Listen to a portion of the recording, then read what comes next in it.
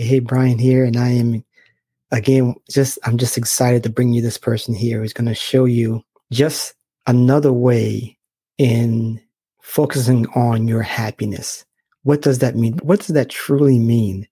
I have Laura DiBenedetto here, and wow, you're going to understand that happiness doesn't always mean what the other marketers are trying to tell you what it is. She's going to show you what it is and how to bring it into light for your life and what you're trying to pursue.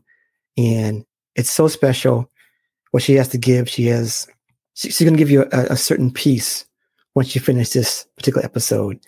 And she's going to do it with some fire. So let's get ready for her. I'm excited. Are you excited? I hope so. Let's go. All right, ladies and gentlemen, boys and girls, we are back with another one. It is Brian S. Arnold here with the Authority Project. And I have my new good friend here, Laura DiBenedetto, is here in the house, in the virtual stage. And she is talking about you not standing in your way of happiness. She's going to help you do that today. Is that right, Laura? Absolutely. I'm so stoked. Well, we shall see what she can do for us today on this amazing episode of The Authority Project. All right, ladies and gentlemen, boys and girls, feast your eyes and tune your ears. It's that time again. We are live with another episode of The Authority Project. It's the video podcast streamed on Facebook, YouTube, Twitter, and Periscope, where we talk to digital marketers, business coaches, and creators of all kinds on how they've built authority in their field and how you can mimic their success. Developing authority, building your audience, and attracting better clients to your own business. Now, without further ado, let's bring to the virtual stage your host, Brian S. Arnold. All right, we are back. It is Brian S. Arnold here with the Authority Project. You are the project when you want to slap authority to your name so you can sell more of what you're great at. And we have Laura DiBenedetto here, and I'm excited because it is a topic that we don't really deal with, I would say, on this show or otherwise, I think in general. So I'm so happy to have you here to talk about this. But before we dive in, please tell us, Laura, who you are personally and then professionally. Sure. So personally, I am a nerd. That's probably the best way to describe me. I'm a nerd. I love my kitties. I love gardening.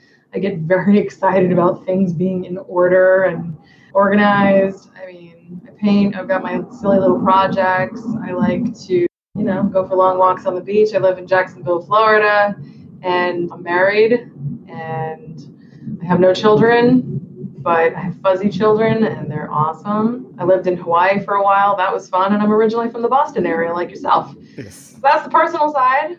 The professional side is that I am the CEO of Vision Advertising, which is a full-service marketing firm in central Massachusetts.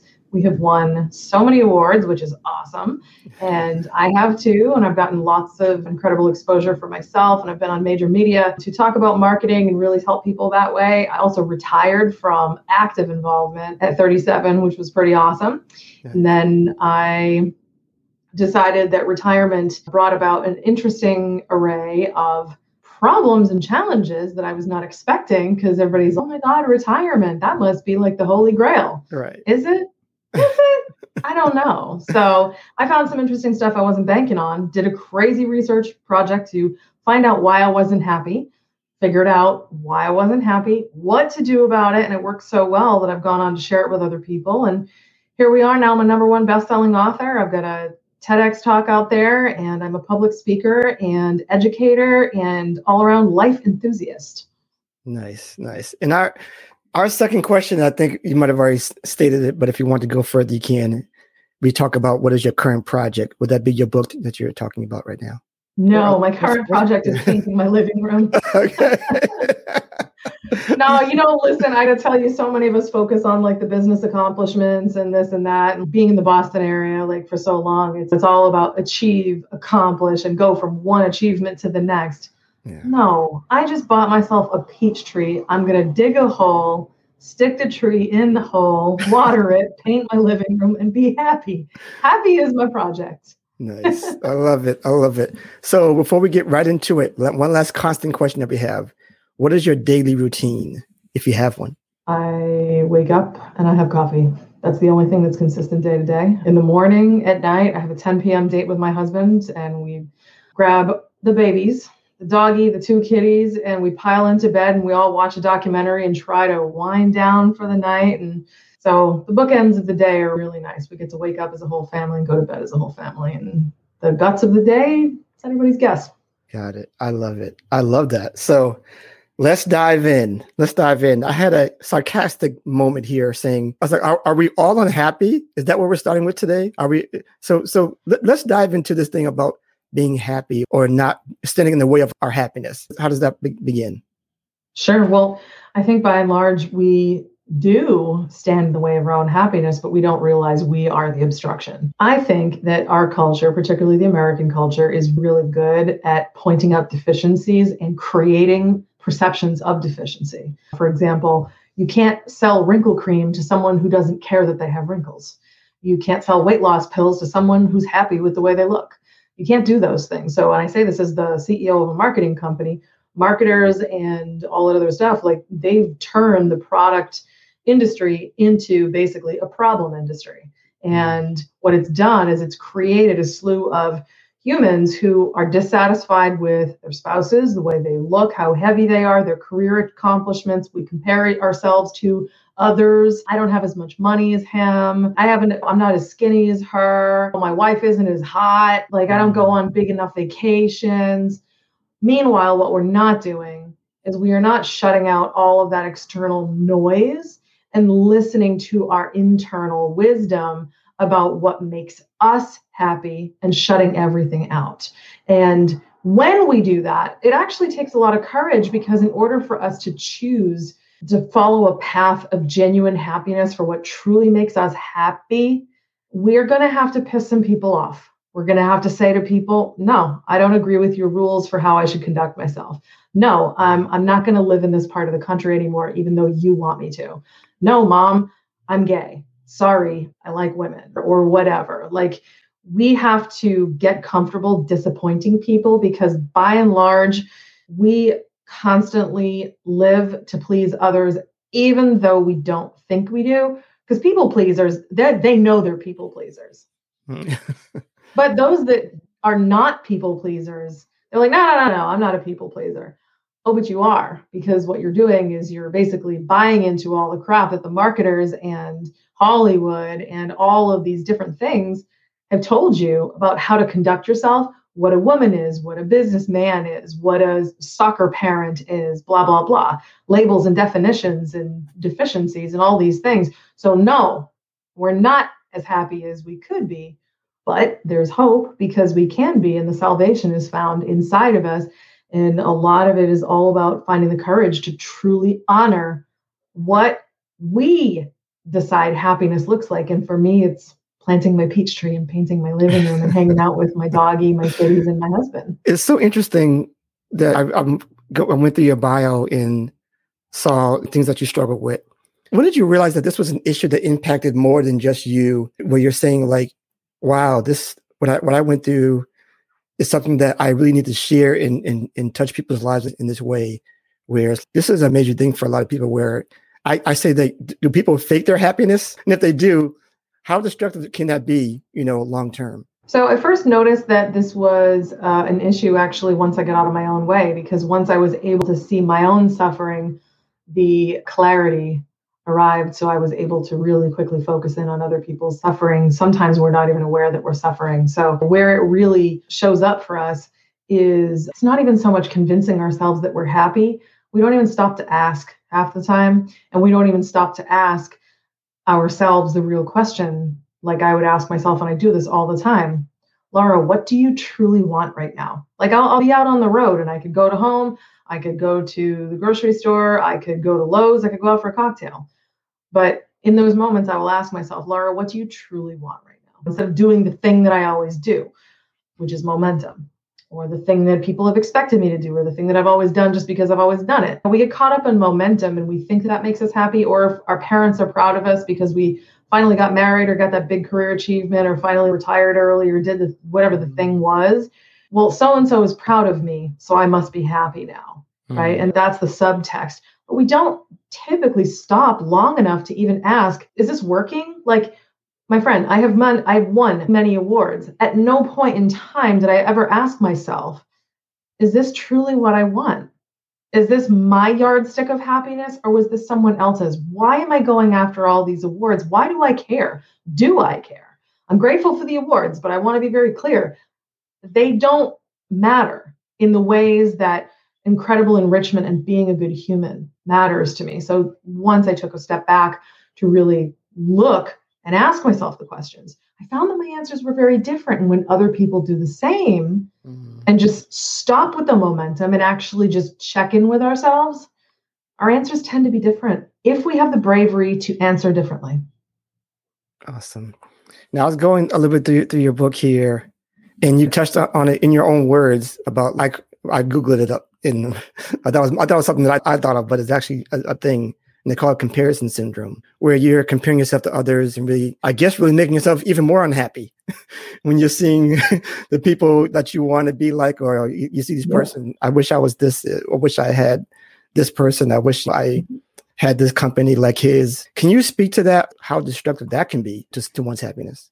Absolutely. I actually remember doing it so long. Like, I have these lifelong habits of comparing myself to others. We all do. But even when you change your mental habits the way I have, and I help other people to do it, the old habits will still be there. You have to just be constantly aware of them and then be like, pew, pew, pew, pew, make sure they don't get you. The thing about comparisonitis and comparison syndrome is when we take a look at other people and we want what they want, or we want what they have. We want more than what we have because we're not living in a place of gratitude, and we're not really accepting who we are and what we truly want. And usually we end up getting very hurt by this because we end up following life paths that are not truly ours. Mm-hmm. We end up following sometimes career achievements that actually don't genuinely matter to us. And we end up following along with value systems that don't actually align with who we are. And we do so because we're trying to fit the mold. Because let's say a friend of mine has infinitely more money than me, and she retired much earlier. I would be looking at her and thinking, wow, there must be something wrong with me because I couldn't achieve what she achieved. So I now need to work even harder so I can feel better about myself. And that's a false narrative. And it's a bunch of lies that we tell ourselves, right? And what happens is, when we tell ourselves these things, we work harder at the crap that we don't care about, and we ignore the things that we truly care about. And we actually go down this massive rabbit hole of self-destruction. And it's a momentum that will keep us cycling downward and downward. But when, alternatively, we choose to love ourselves and the way we truly are enough, including our choices, gifts, limitations, whatever, sometimes we'll have the courage to admit that perhaps we don't want to be a millionaire. Perhaps we don't care about awards. Perhaps we don't care what our parents think. Perhaps we don't want kids. Perhaps, no, I don't want to get married. No, I don't want to live here. It's only when we love ourselves, truly, that we can set ourselves free of the trap. But it's like a chicken and egg, right? You're like, well, I got to love myself to get myself free of this, blah, blah, blah. But then I got to get myself free of this. Then I can love myself. It begins with love. It's not a chicken and egg. It always begins with self-love, which is the second habit I teach about. Awesome. I think you just stole my next question, but I'll say it anyway.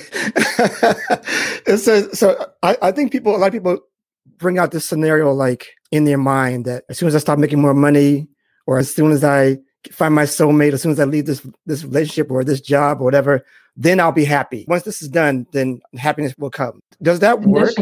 Right. Okay.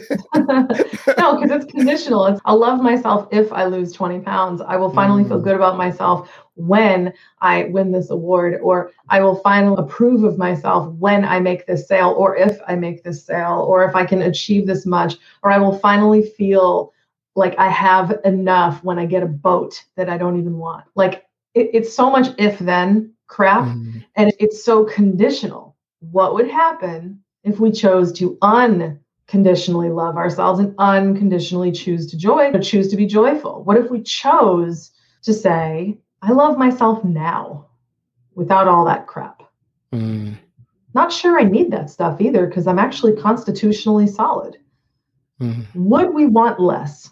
Would we find satisfaction much easier? Would we compare ourselves less and only compare ourselves to who we were yesterday and who we could be tomorrow? So I love all these answers because it's so compelling, because I think that a lot of us get stuck. We get stuck in this rut where I have to do this or else my life doesn't have the meaning that I wanted to have, those kind of things. So how do we break out of that? How do you show people to break out of that mode where this is how, or let me ask you this question. Has anybody asked you what happiness looks like? Mm-hmm. I get asked that a lot. And the answer will be different for every person. Right.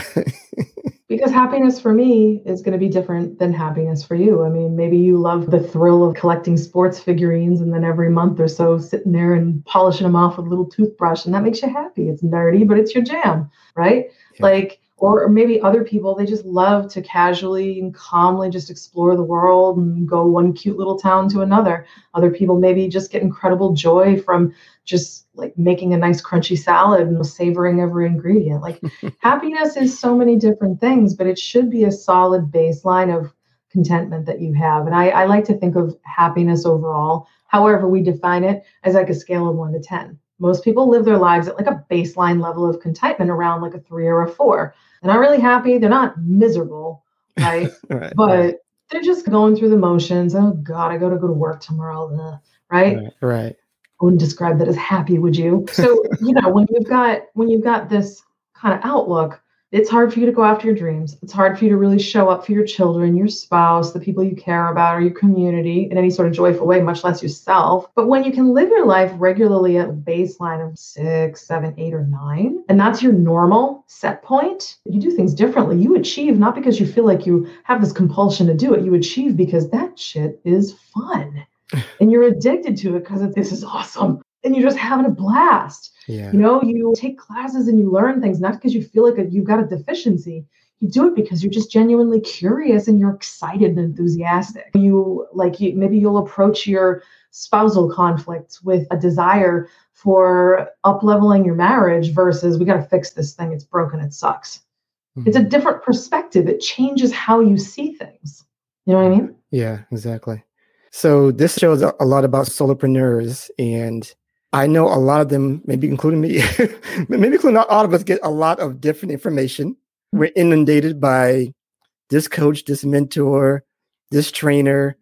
They're all saying the same things. You got to do this, Brian. You got to do this. You got to do this. And then eventually you feel bad because maybe you're not doing all those things that they're telling you to do. Right. Mm-hmm. So how do you break out of just being okay with not being like your mentor says you want to do? Or like you said, it might be what your parents say you should be doing. Or maybe your spouse is saying you need to do this. How do you internally still maintain a happiness in trying to be yourself in all of this chaos of arrows coming at you with their directions?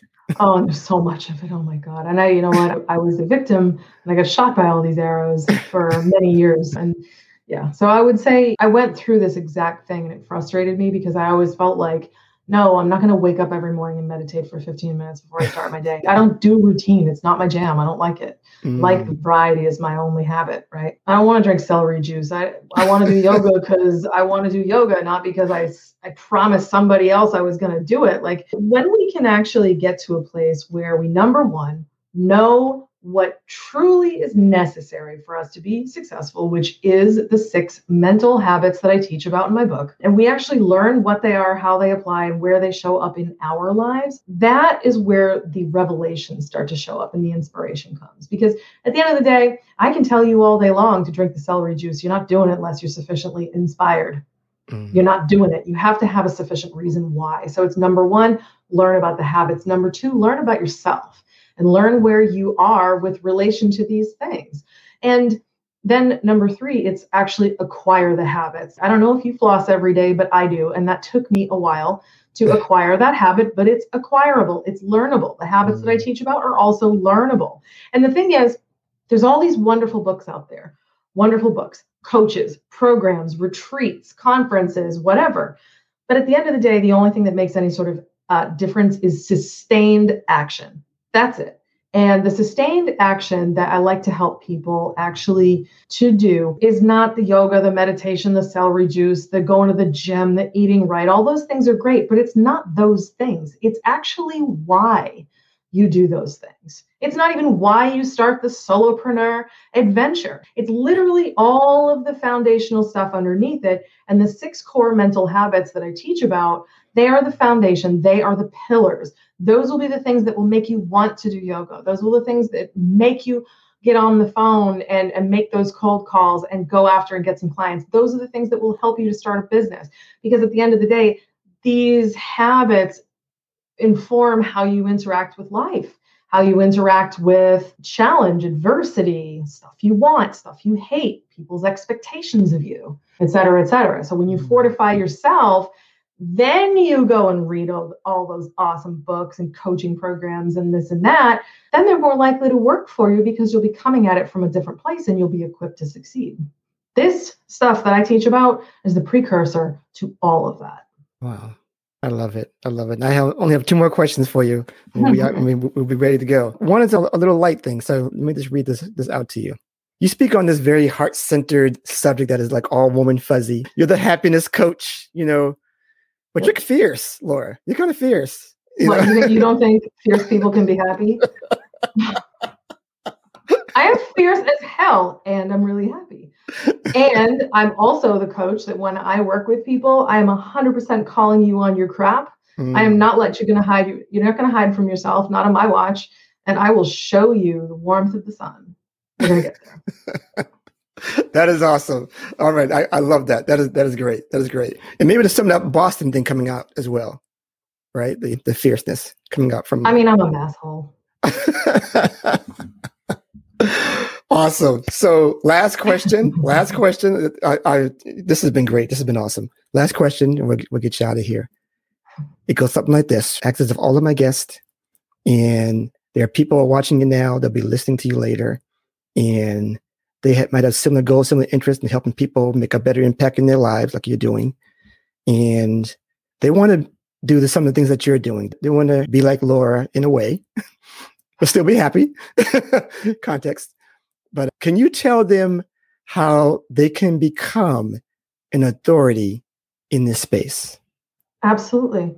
So if you want to be an authority in the personal development space, you need to develop yourself personally. You need to do the work first. You need to find the revelatory piece of information that changes your life, something that's new and interesting and genuinely life-changing. Apply it, change your own life, and don't you dare teach on it until you fully master the subject. Once you have, then you're going to know what it takes to experience the hardship, experience the hard days, the challenging moments when you don't necessarily feel like doing it.